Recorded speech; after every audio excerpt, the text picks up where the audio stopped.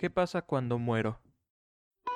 What happens when I die? What happens when I What die? happens when I die? What happens when I die? ¿Qué pasa cuando muero? What What happens happens when I die? What happens when I die?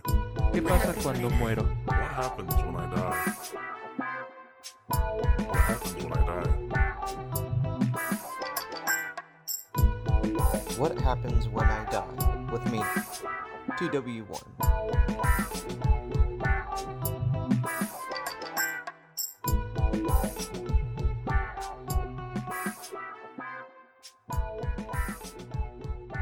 Voice like a Stephen Fry, like a Yeah, that and like he's very straight faced when he performs. Stephen too. Wright. Sorry. Stephen Wright, yeah, the spilled spot remover on my dog. Yeah.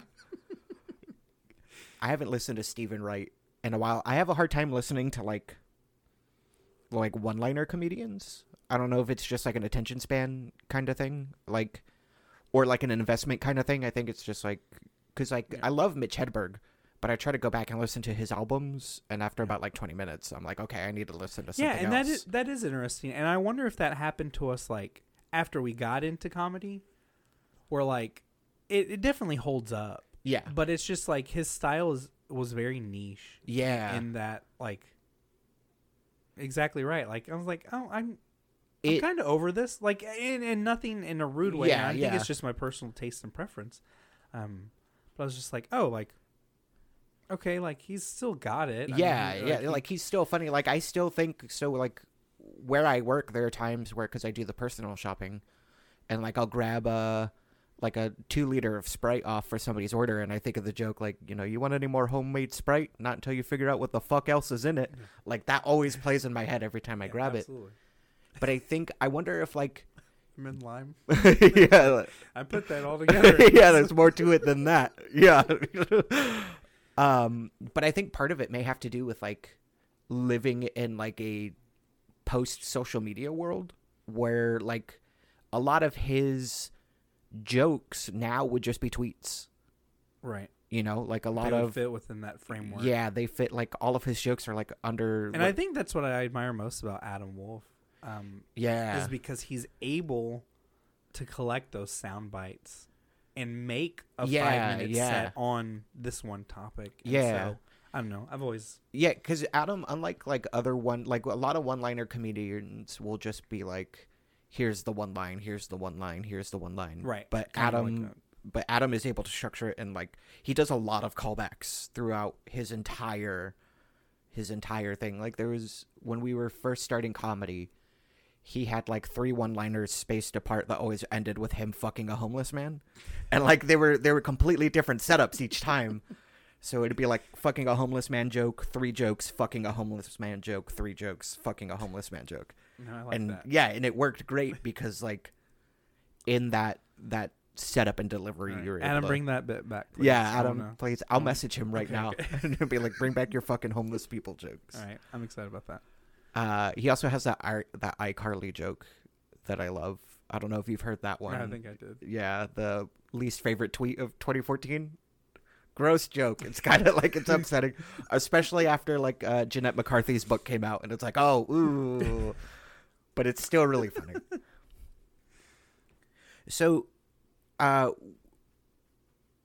let's just jump. Are you cool with like just jumping into like the heavy let's go. stuff? All right. So like a lot of the show is me talking, because like from me, I'm somebody who's afraid of death, but I also deal with like severe suicidal ideation, and it's like this weird balance of like, all I want to do is die, but I am terrified of death.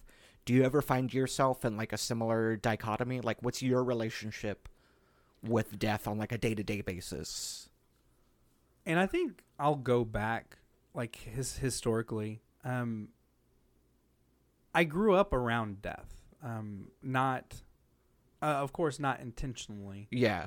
But you weren't an angel of death. No. Okay. Yeah, I wasn't. I didn't minister. That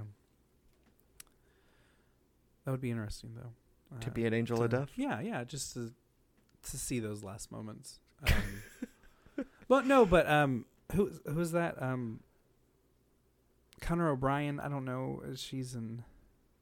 Anyway, the short story is A Good Man Is Hard to Find, and it's about in the 40s or 50s, and there's this older lady. She's a grandmother, and she's driving in the back seat, and the husband and wife were driving anyway. And so they hear on the radio, like, there's this bandit of misfits on the loose, and you need to be aware. And so this is before internet, TV, and this stuff. And they keep passing things, and she's like, "Oh, that's where the colored school is," and she's using the N word, and like, you're getting hints like of her bigotry and racism. And so, of course, their car breaks down. They run into the bandits, and there's a point where she's like, "Y'all aren't even black. Why are y'all doing these bad things?" Like, and so like it's just becoming exponential. And it was super interesting, and I like the way the author framed this, because right before he kills her, he said if she would have had a gun to her head, she would have been a decent person. Or if she would have had a gun to her head her whole life, she would have been a decent person, because she was like saying sorry and I'll take care of you. You haven't had enough love. Like, I'll be the one to love you. And so I always appreciated that short story in the sense of, I don't want a gun to my head to be a good person. I just want to, I just want to meet new people regardless of anything. But my great uncle started passing away when I was younger, so I think that was like one of my first funerals. I was pretty blessed to have like a lot of sets of my great grandparents. When I was born, and so I remember attending their funerals, pretty later in life too, because I remember I think my high school sweetheart went with me to one of my great grandparents' funerals. Oh wow! And so they were a part of my life. We had family traditions, and we're still trying to carry those things. But growing up, there was, I would say, at least a funeral a year. Okay. That I attended. So it organically became a part of my life. Yeah, it was. So was it like very, I don't know how to word this. So like it wasn't a negative thing? No, I don't think I ever saw it negative. It never got negative until, I was hurt. I didn't have the closest relationships with my great grandparents, and I regret that now. But we had such a large family, and they had, their family to take care of, and so I understand that. And my parents did a great job of making sure that I had time with them, and I do have great memories of all of them. But one, I don't remember the year, and I do apologize for that. But one Christmas, my mom's mom, was diagnosed with breast cancer. Yeah. And so we lost her by the next Christmas. And so we weren't, and that was odd too. I would say 12, 13. So I had the mentality of understanding, like, this is bad. Something worse is going to happen, but let's prepare for it. And so that was like my first like close encounter with death, was my mom's mom, Lucinda. And when that occurred, that matured me pretty quickly in that, like, this isn't forever. And then there's also like little, I don't know, gems, or just things that, I don't know, core memory. Yeah. But I remember at that funeral, my grandfather consoling me in that moment. And it was that moment where we were sitting, like, the immediate family's like sitting like in that front row, like, a few feet away from the coffin, like before it's lowered in. And I remember him taking his time to console me when the love of his life, the mother of his 5 children, to console me. And so that, I will forever cherish that moment. Yeah. And 6 months later, my dad's mom passed away from an aneurysm. Oh, geez. Yeah. And so this was just kind of like happening so quickly. And like I said, I understood. Yeah, you're able to process, like, death is permanent. Death is permanent. Yeah, and I was old enough. And but again, those other little moments. So like I I think I was going into the 10th grade when my second grandmother passed away, but I remember there's this nice freshman girl that I had known from middle school, but we weren't that close. We had later become friends. Jennifer Reeves, love you to death. She had read the paper and saw the last name Moreno, and she thought it was my mom. And she went out of her way, and we didn't, like I said, we didn't know each other, but she went out of her way, like, I'm so sorry, like, I heard about your mom. And I thought that was nice. Yeah. But girls mature faster. Like, she had the wherewithal to recognize the vulnerability that you would be in. Yeah. Right. And so, I just finding those little moments of, I don't know, compassion. Yeah. In some of our darkest moments, I always look towards that. Yeah. Because and then now growing up attending funerals, I want to be that for people. You know. If it's sometimes we want to talk, sometimes we want to cry. You know what and whatever it is, you, they, whomever need. I think that's kind of my role in death right now. Do I fear it? Absolutely. Yeah. Yeah. How big would you say your fear is of death? Like, is it... So for me, sometimes it could be crippling to where, like, I'm not doing anything today because I don't want today to be the day I die. Yeah. Is it, like, does it get to that level? Is it more, like... No, it's more of, what do they call it? Like, into the void. Like, when you kind of just glance and, like... Yeah. Who would care? You know, who would go to my funeral? Like some of those questions and I think that's more my narcissism coming in of like, what are they gonna say? Or, like the ego thing of like, you know, who's gonna cry when I'm dead? Yeah. And so, I guess being surrounded by it so much growing up, it's not, you know, it's we all have to take the same exit out. Yeah. You know. So it's it's I like wouldn't say it's comforting, but it's more of a like a matter of fact kind of thing. It's a matter of fact. Yeah. And I think now that my mindset has shifted a little bit with having a daughter. Yeah. Like I want to just make sure she's ready for the whenever. World, yeah. And so, you know, I mean, we did young, childish teenager things, you know, drink and drive. And, you know, I hate to admit that. But, you know, I'm lucky enough to, you know, had not hurt anybody, not hurt myself. And so, you know, but just looking at things like making smarter decisions. More like self-preservation kind of choices. That makes sense. I think it's really interesting when you're, so like I turned 30 in a week. Okay. And like when Happy I look at, birthday. Thank you. I'm hosting next week, yes, I'm very excited for that. But like now that I'm like turning 30, the way I view kind of like my day-to-day behavior, like you were saying back to when I was younger, like it, like now I'm like, oh fuck, dude. Like I was gonna get, I went grocery shopping and I was like, dude, like I'm craving a cheeseburger, and my brain was like, you're going to be 30 soon. You can't be doing that. And I was like, oh, fuck, dude. Like, you're right. Like, I need to take, like, the seriousness of death is really, like, creeping in. Like, it used to be a fear of, like, one day you're going to die and everything you know, like, it's just going to stop existing. And that causes its own panic. Yeah.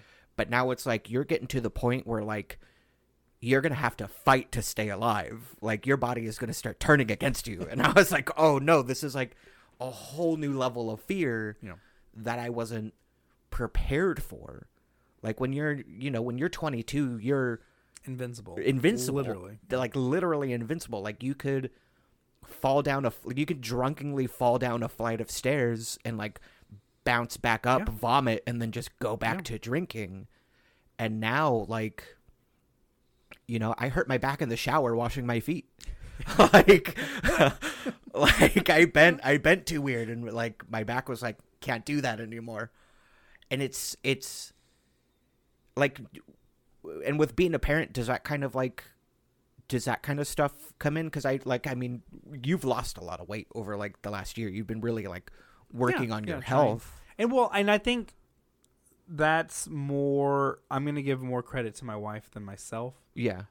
She had found a diet called the Reset Diet, and it limits like dairy, added sugar, so we can have natural sugar like in fruit. Yeah. But dairy, added sugar, not a lot of carbs or pasta. And so from that aspect, the most important thing I think for my diet was the stopping drinking. Like there's just a lot of empty calories in drinking, and I didn't realize, on a Wednesday night, 4 or 5 beers isn't a big deal. I'm not getting drunk. That spans out from 7 p.m. to 11 p.m. Yeah. So that's okay to have that, within a night, so to speak.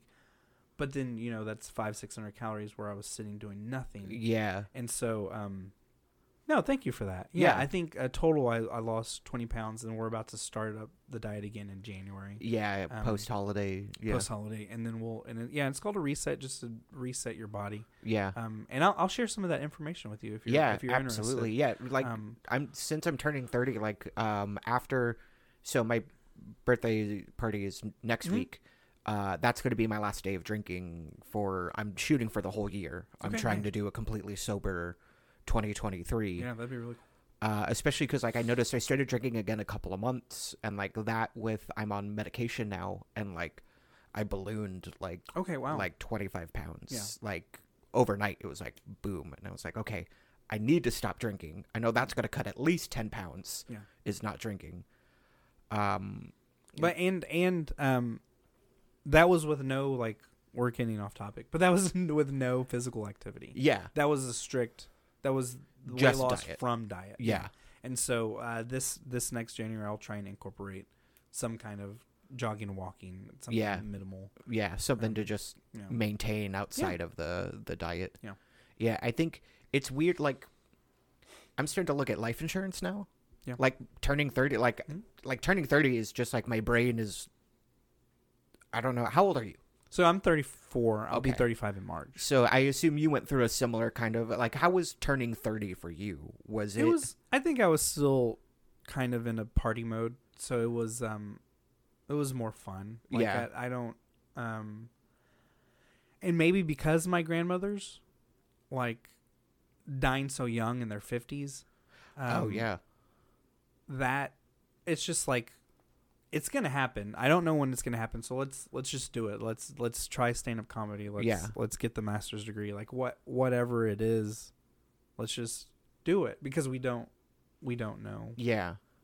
Because it could be a cancer diagnosis where you have a year left. Yeah. Or it could be an aneurysm. Yeah. And so that definitely shifted my whole process of just kind of like a life perspective of we don't know. Yeah. And so make yourself happy, make other people happy. Yeah. Don't hurt anyone. It's I have a very simple mantra. I think it's very interesting that like, because I've noticed, because I've had the similar thoughts, like anything could take me out soon, but I think it's because of my mental illness. It makes it very hard for me to see, like, it, because when I was talking to Adam about it, it causes like a why bother mentality in my head, as opposed to the opposite. Instead of it's kind of motivating to me. Yeah, instead of getting that motivation, like, I was considering going back to school, and I would have those intrusive thoughts that are just like, why bother? Gotcha. Like, we're on the line of like ecological and economical collapse. Yeah. Like, why invest in this stuff when, for all you know, 4 years down the line, we're fighting over cricket fields to make sure we all get like proper protein. I want to have that drive. I want to have like that, I'm going to die someday. So like, why not do all of that stuff? But my brain is just like, why even, like, just lay in bed and watch the same 17 YouTube videos you've been watching for the last year? Yeah. What, like, when that thing clicked for you, like, was it like an instantaneous click, or was it like, did you have to No, I think at first, because I was in my early teens when those important deaths occurred. It was more of like a who gives a shit. So there was like a lot of drinking, which I had a valid excuse for, or I felt like it because I was, grieving, and so, and then,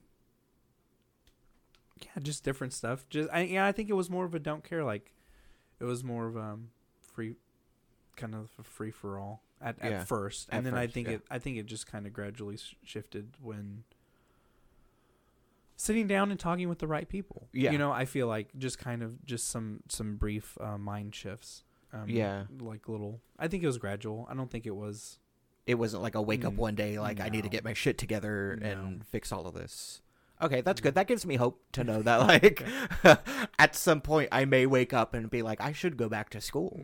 Yeah. I don't know. It's weird. Like, have you ever dealt with like suicidal ideation? Like, has that ever? No.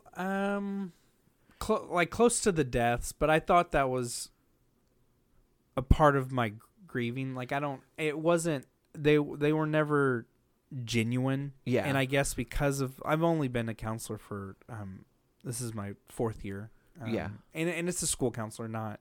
Like, I'm not a licensed therapist or anyway.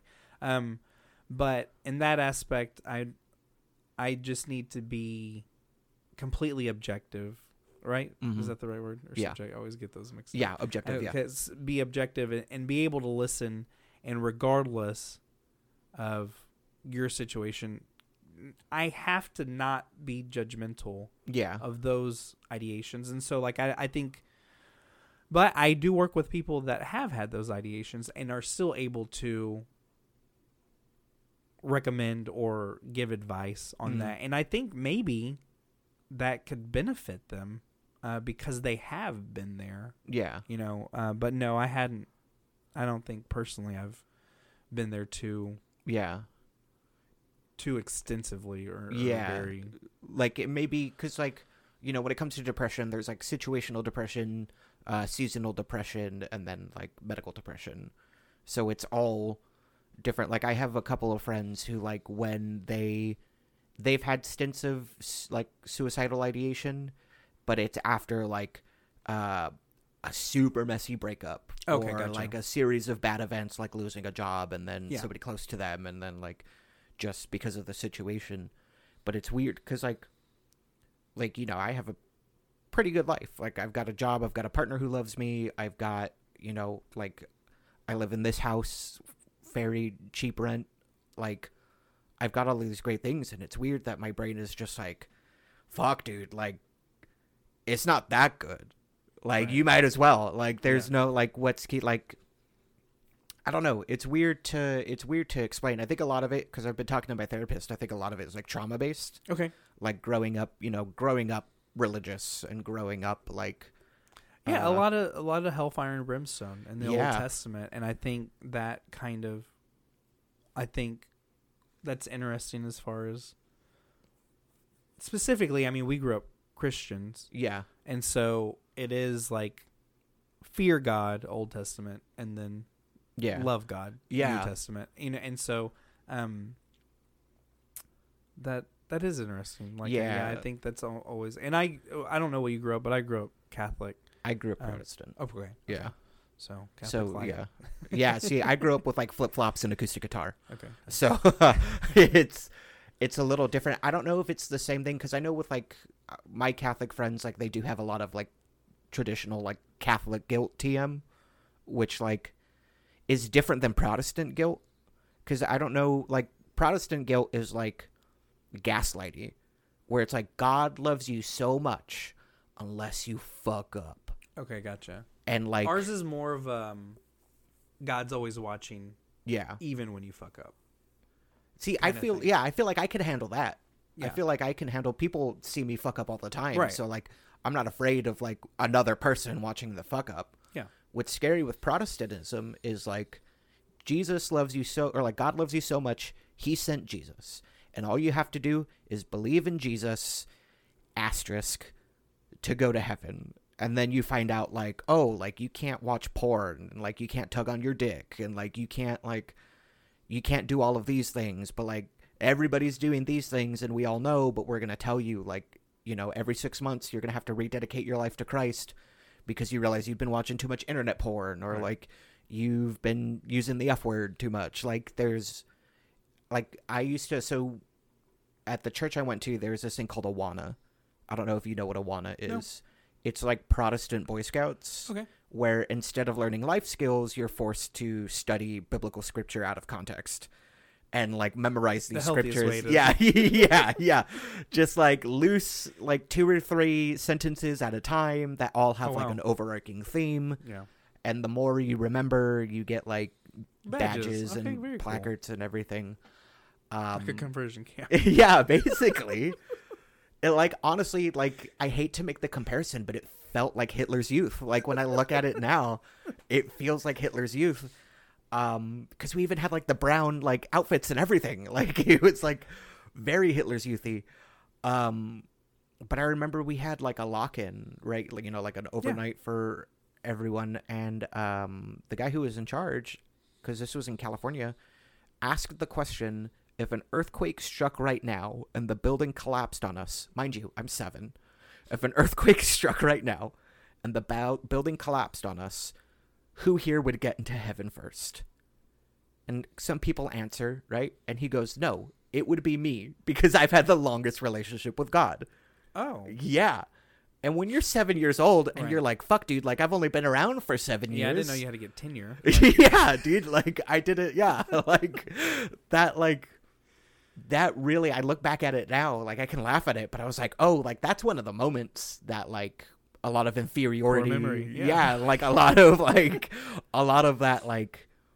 And the scariest thing to me about God, like, if we're examining that closely, like, in my heart of hearts, I'll never be worthy. Yeah. But I'll try, I guess. Yeah. But, like, I don't know. Like, and I think we share some of that same sentiment in that, but not in a sense of, like, who cares? Yeah. Fuck everyone. It's more like, well, I mean, I know you, I'm with you, I see you. Yeah. You know, and I want to hear you and I want to listen to you, you know, whatever your opinions may be. And, you know, just, it's not hard to be kind. I don't feel like it is. Yeah, it's one of those things that, like, because I would consider Christianity the religion kind.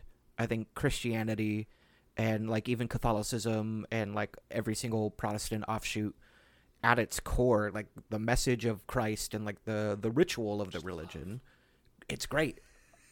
I love it. Like, it's very, the heart of it is very just, like, the fact that, like, what is it? There was that story where the guy comes up to Jesus and he's like, Jesus, these ladies are dressing way too sexy, dude. Like, what can you do to stop them? And Jesus goes, I don't know, man. Have you tried gouging out your eyes? Yeah. Like, that's punk as fuck, dude. Yeah, like, that's, hell yeah. That's a great, like. This is your problem. Yeah. Yeah.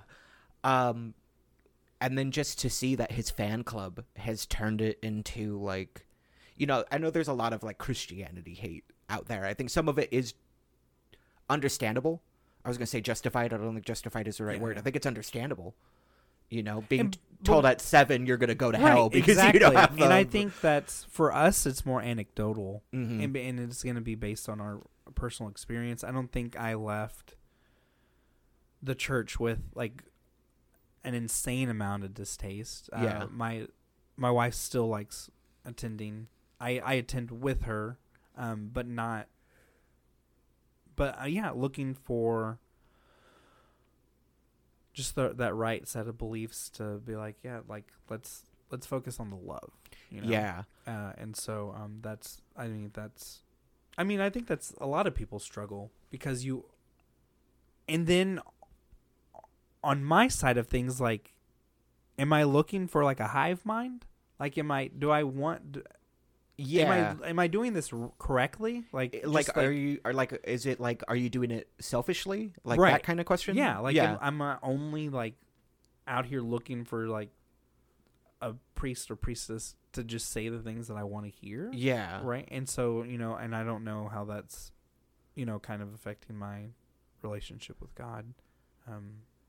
It's on that sense. And so like, I feel like we're kind of vibing out. Yeah. And so,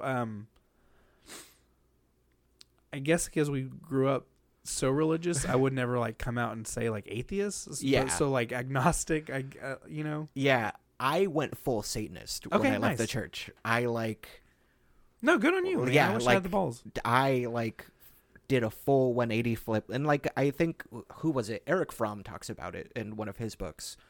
But it was there's just a period of growing up. You do it with your parents, right? You have your unconditional love from your mother, and then you get older, and then now it's acts of service to gain love of your father, and then there's a rebellion phase against both, and then an absorption phase where you no longer need both of them, but you take aspects of them that you've grown up with and incorporate it into your self-love. And in my early 20s, I poo-pooed the church. I left because I was getting into sleight of hand magic and hypnosis at that time, and I was getting into skepticism and all of this stuff, and I was atheism isn't cool enough. We gotta throw some devil horns on it and make people afraid. But interesting, I don't want to look it up right now. But the tenets of Satanism. Oh yeah, they're great. And it's so weird to bring that up with people, but it's just if it's untrue, don't speak it. If it hurts anyone or yourself, don't do it. Yeah. And I'm just what yeah, the fact that one of the tenets is don't make sexual advances unless invited is hell yeah, dude. Yeah. That's a good good. And so that's I don't mean to scare my coworkers when I bring up the tenets of Satanism, but I'm just hey guys, I just want you to listen. I'm not trying to convert you. Yeah. Do you have a time? Do you have a moment for my Lord Satan? Yeah. Yeah, it's one of those things. It's when you when you explain communism without using the word communism to people, and they're that's sweet. What is that? You're it's communism, and they're fuck no. Yeah. It's the same thing with Satanism. It's oh, that's all really cool. What is that? It's oh, it's Satanism. Yeah. It's mm-mm. And even one one of the sects is we're not saying there is a god or isn't a god. Yeah, this is just what. Yeah. And so and I think that's more of a modern Satanism. Not the. Yeah, blood what is sacrifice. Yeah, Rob Zombie. I have a friend who's fully into the Satanic Temple. They have a certificate, and they're a card carrying member, and they donate and stuff. Yeah. And nicest person you would ever meet. They don't dress spooky. They don't you would look at them and you'd be oh yeah, that person's probably a Protestant. Yeah. And then just an accountant. yeah. They do a lot of paperwork, and it's a very simple, or not very simple, but they're a very straight, they're a member of society. Yeah.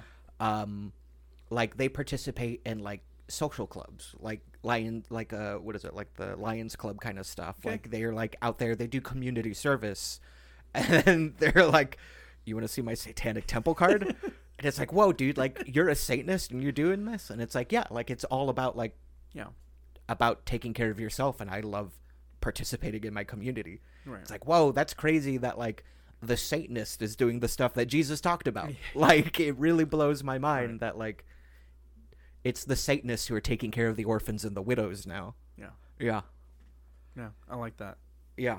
That's fantastic. And I think that was one of my biggest qualms growing up with all of organized religion is when we start asking these questions of oh, in India there's 2 billion people or whatever, none of them of which believe in Christianity. So they're automatically damned. Yeah. Just based on geographical location and the resources available to them. Yeah. And then even prior to the start of Christianity, well, yeah, that God loved them, so they were allowed. Everybody who practiced Zoroastrianism is they're in hell. Yeah.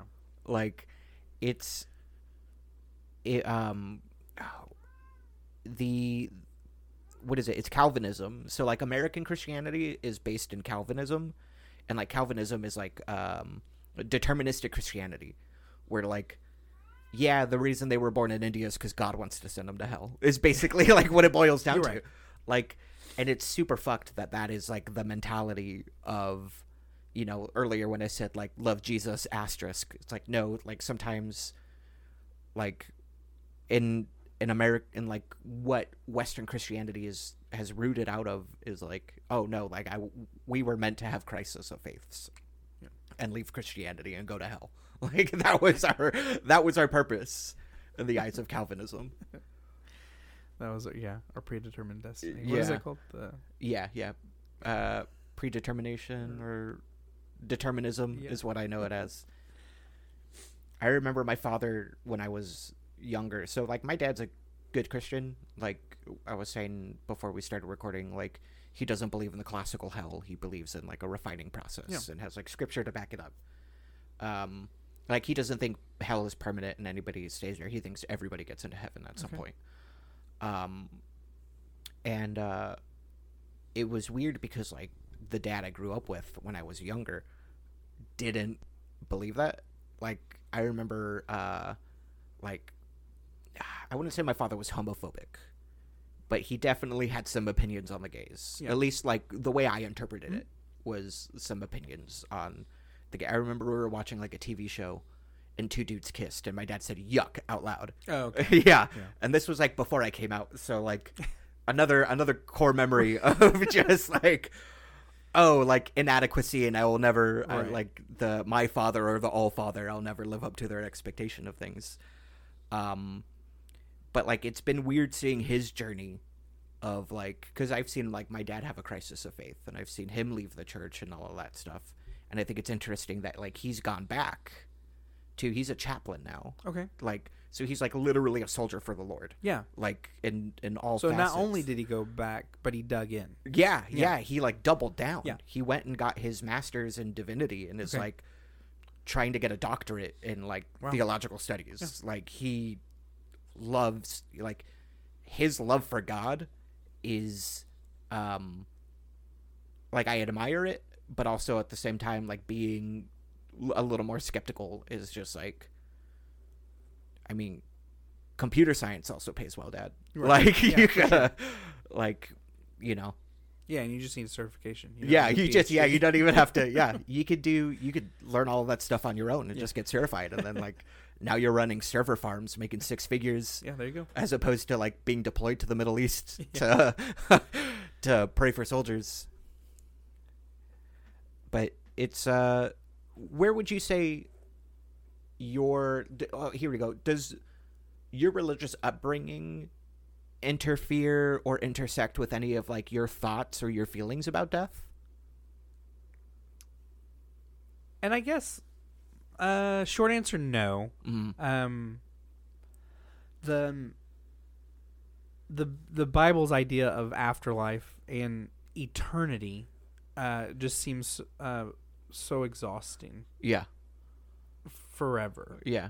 Yeah, singing the Lord's praises, playing the tambourine in the clouds. Forever. And so I never really bought all the way into that. And I think it's more, and I don't know if I like pick and choose like from just popular media or, you know, whatever it may be, but Avatar just came out. Avatar 2, shout out James Cameron. But like I just returning to Mother Earth. Yeah. I feel like there's some, from dust we came, from dust we shall return. Yeah.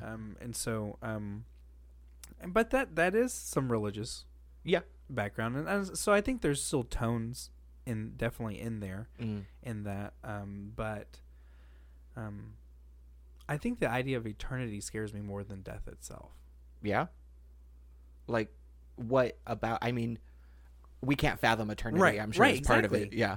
And that's just that. Yeah. And so would we actually want that? think it depends on what it is. I think, like, have you ever been to, like, Disneyland or Disney World? Yeah. And, you know, and you stand in line for, like, 3 hours before you get to ride a 45-second ride. Like, if heaven is, like, that waiting line, you know, like, if you're... Because think about how many people die. Think about how many Christians die.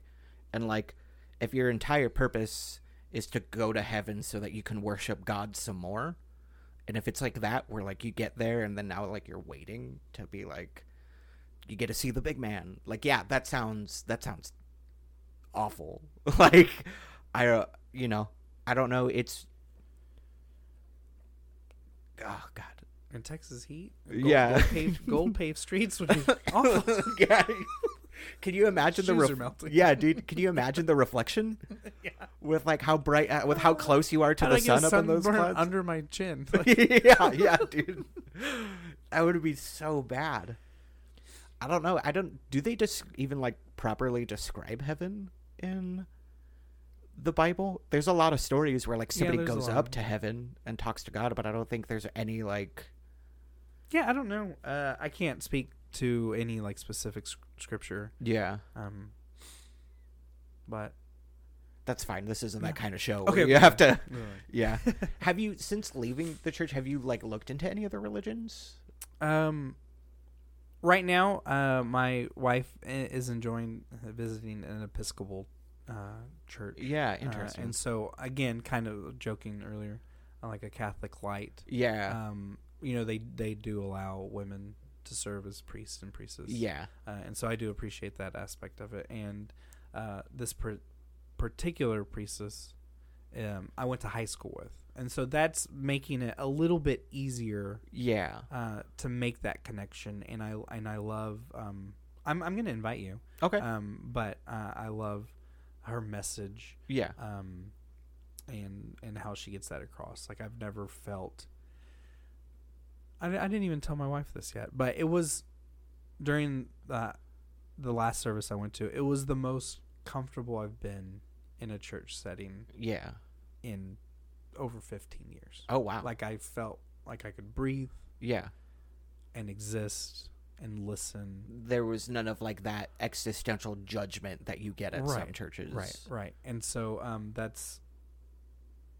I was very appreciative of that. And so yeah, I think we're looking. I think she's looking harder than I am. Yeah. You know, I'm kind of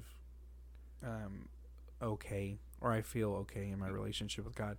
One of my last times in the church, we were in a youth group, and our instructor had made this like Catholic quiz or something, and it's like, I don't know, 20, 25, 30 things a Catholic should know.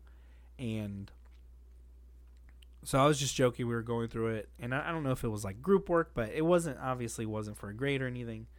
But I had gotten most of them correct. Yeah. And then I was like, okay, am I done? Like, you know, like have you officially graduated to like Catholic? You're right. And so, I don't want to become a priest, you know? Yeah. And so, there was an argument with my instructor, and I could be, you know, imagining this, but I was just like, you know, I think I've gotten all that I quote unquote need. Yeah. As far as like regurgitating either scriptures or facts or nuances, whatever it may be, what we were supposed to know. But I didn't. It wasn't an angry issue. I was just like, I think I'm. You're content. I'm you're like content. You're good. Yeah. Yeah. Like this is good. Yeah. And it is easy, I think, to sit on a perch and point out the hypocrites. I'm no different than anyone else. Like, and so that was tough for me. To be, well, like you said, exactly like you said, like these are a list of things you're not supposed to do. These people are still doing them, but we come and pray. Every Sunday that we do it less the next week. Like, I don't know what the point is if we don't see any visual change. Treating it as like a religious shower, where like Saturday you're getting deep in the muck, and then Sunday you take your Eucharist and and like now you're good to just go back to what you were doing. Like And so, yeah, and it's interesting. I keep bringing up like these short stories, and for the life of me, I've been talking to my wife about this short story. So I don't remember if it was my junior or senior English teacher, Mr. Menzies. And I don't know if his intent, I mean, Temple, Texas, small conservative Christian. Yeah. I don't know if it was his intent to inject doubt, but we had read this short story about this vagabond traveler who ends up selling his soul to the devil because he was low on funds and needed some money or whatever. Anyway, and so he immediately feels bad about it. So he finds a church and he's in the front row and he's singing the loudest, and he's going to make everyone believe that not only do I have a soul, but it's a good one. Yeah. And that was so incredibly interesting to me in that time when I was rooted in the church, to have that little bit of skepticism and doubt there. I think it was healthy. Yeah. You know, I think we need to be able to, you know, God isn't black and white. Yeah. You know, and so I mean, God's definitely black for sure. Yeah. Yeah, he struggled. But I've always that story I've always appreciated that story. Yeah. And that, I mean, how much pretending is going on, you know. Yeah. But again, it's easy to sit in the back row and cross your arms. Yeah, and cross one. Yeah, yeah. Like you Cast so judgment. but so I think everybody's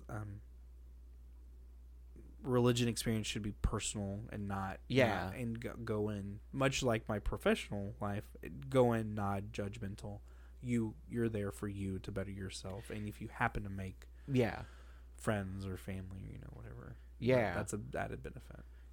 So like for me, since I've left the church, you know, and I did that stint of Satanism, which I think was more of like a lashing out of being raised Christian, of just like, I'm done with this, so like now I'm going to like the complete antithesis of what I was brought up in. But now that like I'm mellowing out religiously and kind of attitude wise, you know, like I was in my 20s, I was a very like punk rock fuck you kind of kid. And now that I'm mellowing out, like there are aspects of me that miss a relationship with God, you know?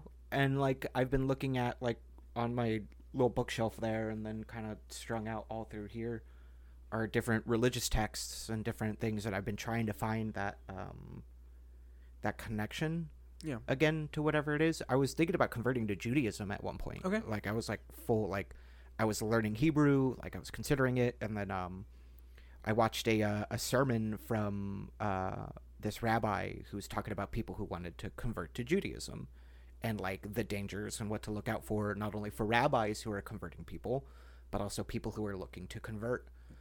And the thing that really stuck out to me was him going, you don't need to take a moniker to have a relationship with God. Like, you don't have to be a Jew. You don't have to be Christian. You don't have to be Muslim to have a relationship with God. Yeah. And I was like, and I appreciate that honesty. Yeah, like, and it's not this is the religion you have to pick, and this is the only way you're getting into heaven, because there's 80 different sects of Christianity. Yeah. And, you know, how many ever, like you said, Muslim, and like, to have a religious leader just be like, this isn't for you, and that's okay. Yeah. You can just do what you need to do. But that makes me respect that all the much more. Yeah. You know, that would maybe push me more to Judaism. Like, that's because like you're being honest. And I want that. And like going from that, so like doing that, I was like, okay, like I want to have a connection, maybe connections through other people is the best way to experience God. Like the Prince of Egypt's look at your life through heaven's eyes kind of thing, like seeing your interconnectivity with everybody, like pushed me towards Buddhism. And so I studied a lot of Buddhism, and then even the Buddha was just like, hey, bro, there's like 500,000 paths to take to get to enlightenment. So it was another reaffirming of just like, there's way, like, you don't have to. I guess this would be the only appropriate time to bring this up. So, Philosophy 101, to get a community college. Yeah. Apparently, was like really close to tenure, but he was a graduate professor at a bigger college. Anyway, he came over with a chip on his shoulder, and this was again a community college philosophy 101 intro class. But he taught it like one of his graduate classes because he was pissed. I think that that was the rumors at least. Yeah. So like even day one, he was pushing us, testing our boundaries. Like, raise your hand if you're Christian. Da, da, da. He was like, was it like a full God's not dead kind of? No, the other way. He was going along the lines of like, don't you think it's interesting that there's 20 years of the Son of God's life completely omitted from the Bible? Yeah. He goes, during that time, the Buddha had I guess, geographically speaking, a Western student that they only refer to in text as the carpenter. And so like, and then he was like, and then look at that shift in the Bible when he comes back and how many things that he's saying, like love and let love and all these things Jesus is preaching that align with Buddhism. And I was like, and you know, that was just day one. I was like, yeah. So I appreciated that interaction, for sure, because he was just like, we can always find out more. Yeah, I talked to my dad about that. I was like, you know, there's a good chance that Jesus was just a bodhisattva, and my dad just goes, yes, and I was like, oh, I wasn't like expecting you to like agree so quickly that I was like, oh yeah, maybe he was. But just like, and I think that's interesting that that's not public information. Yeah. Like you said, going through masters and perhaps, you know, his doctorate in divinity, but those are things that they discuss in those classes. Yeah. But it's not something that we would hear about on a Sunday morning. Yeah, you wouldn't. Joel Osteen wouldn't bring up like like the fact that like, you know, Christ was influenced by, because I mean, like when you look at the geographical location, like the fact that like South Asia and the Middle East are so close to India, the birthplace of Buddhism, like there would definitely there had to be Buddhists like out there teaching stuff.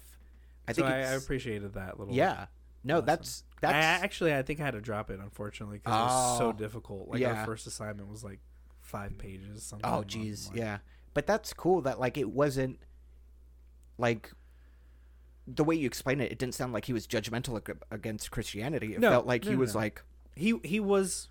I mean, it could be affirming for the faithful, or I mean, I just thought it was wildly interesting. Yeah, that's crazy. I wonder if, because I have all of the Buddha sutras, I have all of his lessons, so now I'm gonna like flip through and just like look, kind of like like find where the carpenter is listed, and be like, okay, so this is the sermon that Jesus heard. That's gonna be fun. That's gonna be a fun homework assignment. So we're getting close to the point where I want to know, what do you think happens to me when I die? Now, knowing that like the concept of an afterlife is exhausting to think about, and like that your main focus is, from our conversation, it feels like your main focus is more of like once again, like life through heaven's eyes, interconnectivity of existing in this realm or plane. What do you think happens to me when I die? So I think that my viewpoint on that is more of like a cosmic one. Okay.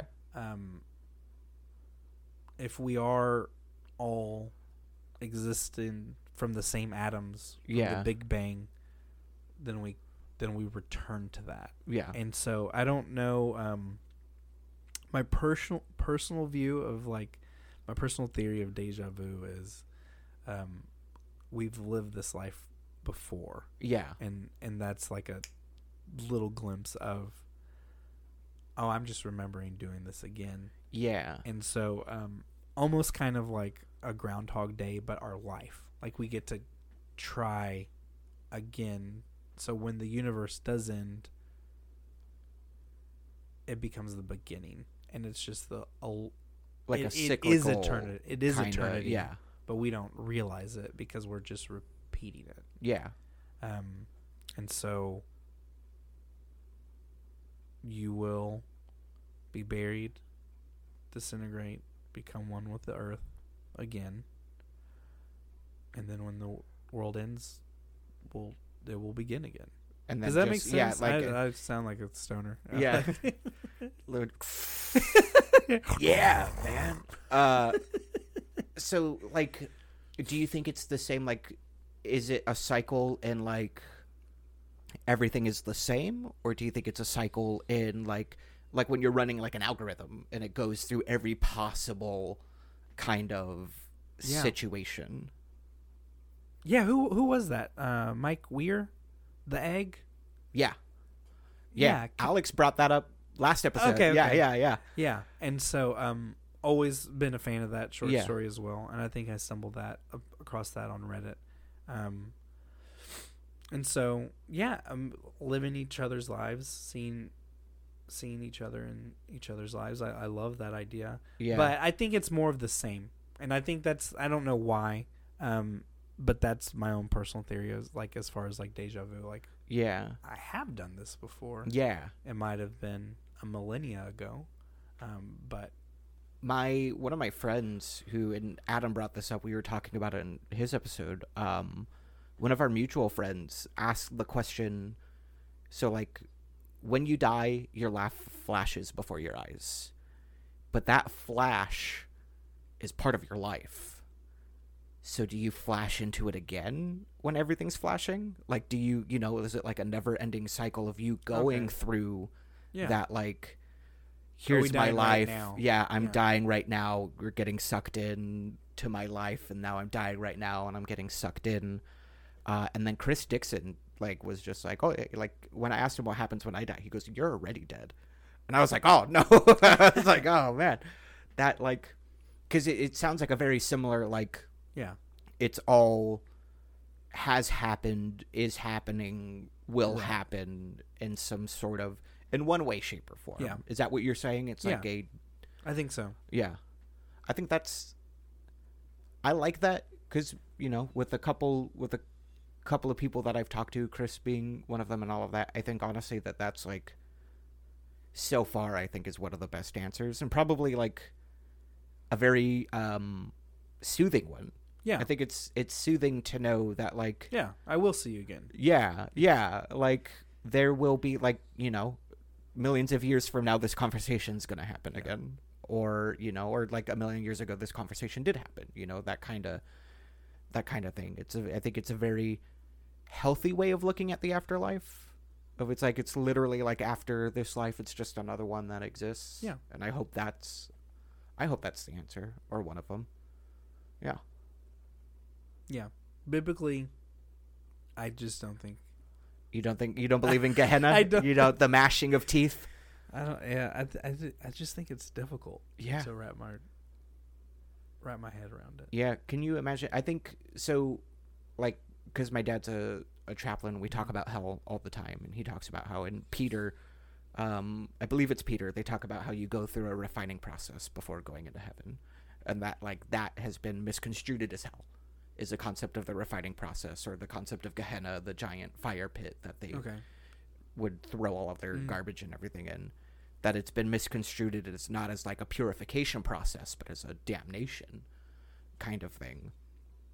And I wonder if maybe like the purification. Have you ever seen Midnight Gospel? Oh, not yet. So there's an episode where I'm going to spoil if you don't mind. No, you're fine. Where half of the show takes place in like this simulation program, and there's like an outer simulation prison where all of the rogue programs go, and there's this character who's had its tongue cut out, and like the series of events happen, and every time he does something violent, he ends up dying and gets thrown back to the beginning. And through the episode, he learns that compassion is going to get him further into escaping out of this prison than violence. And I think it's really beautiful. It's also got a great song at the end about like the interconnectivity of like showing compassion and love to everybody is going to get you further into like whatever you're venturing into. It's those connections that are going to form. And I wonder if with the cyclicalness of it, I wonder if that's, like a a way to view like reincarnation of that process of living your life again, trying to form those connections more. Yeah. Stronger connections, healthier ones. Healthier, yeah. Yeah. And more compassionate and honest connections. I think that's a big thing, is like a true honest connection. Yeah. Authenticity. I don't know if we fear it as far as our society goes. It is odd having like a group of comedic friends because nothing is off boundaries, so to speak, but we all have our own boundaries. Boundaries are healthy. We're supposed to have these things like, oh no, please don't talk about that, like, and so I try to respect boundaries when I'm aware of them, but having an open heart, open ears, open eyes, see, listen.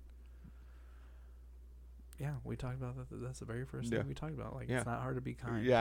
It's, I mean, it is at first. Yes. I think it's very hard to be kind at first, depending on, especially like people our age, if you think about like the societal trauma that we've all been through, of like, we've been through like 3 recessions, a 9/11 attack, like Columbine, all school shootings started with us. Dude, like going through all of that stuff, it's hard to not be 100% reserved against every kind of like outside that. And then also if you look at like all of the scandals of like sexual assault and everything that have been really coming to surface the last like decade or so, it's hard to not have those, like, it's hard to not conflate boundaries and barriers as the same thing.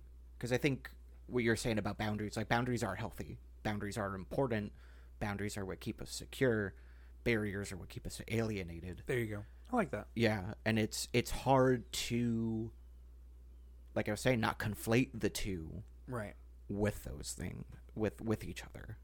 Yeah. And I think that verbiage helps me understand it or process it a little bit better, because a barrier is meant to prevent someone or something.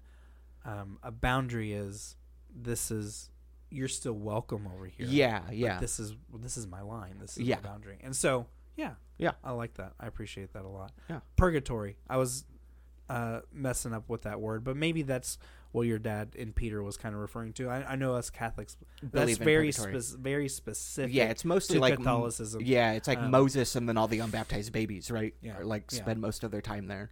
Yeah, and so and that also, learning about that growing up, it confused the hell out of me. Yeah, like, because hey, was I not good, or I wasn't terrible. I wasn't a murderer. I wasn't a rapist. We think of the worst things when we think of sinning. Yeah.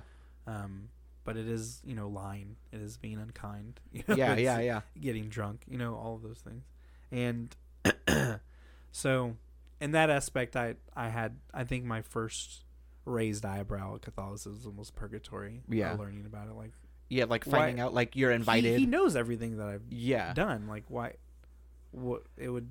The scale would tip one way or the other. Yeah, purgatory is weird because it's like going to like a show, right? Like going to a show, but like you don't have VIP tickets, so you don't get to meet them. But like, still, you're able to come into the building. Yeah. Like you're able to like chill. Like you're not going to hell. Had you been in Kill Tony yet? It's kind of like that. Like stay back over here. You can't see or watch anything, but you can hear it. You know what's going on. You can hang out. Yeah. But like. Stay over here. Stay there. It's going to be you, Moses, all these babies who love comedy. These stand-up comedy babies who just fucking love it. Here for the babies. I'm going to be honest. It's Moses and the Babies is the reason I'm here. Which is also probably going to be my next band name. Nice. Is Moses and the Babies. Yeah, I like that. Yeah. Do some doo-wop. For sure. Yeah. So... I think this is a good place to end it around the 1 hour mark. Okay. I didn't realize. Yeah. Wow. No. Yeah. This show, like, I love the show because the conversation, like, I think Alex and I's was like an hour and a half. Okay. Didn't even realize like we hit that point. But before we sign off, I always have a guest recite one of my favorite Buddhist prayers, which is: aging is normal for me, illness is normal for me, death is normal for me. So if you can sign us off with that, I would appreciate it. Okay. Aging is normal for me. Illness is normal for me. death is normal for me. Yeah, Justin, thank you, dude. I appreciate you coming on. Yeah. No, Yeah. thank you for having me. This was a lot of fun. Yeah, thanks, man.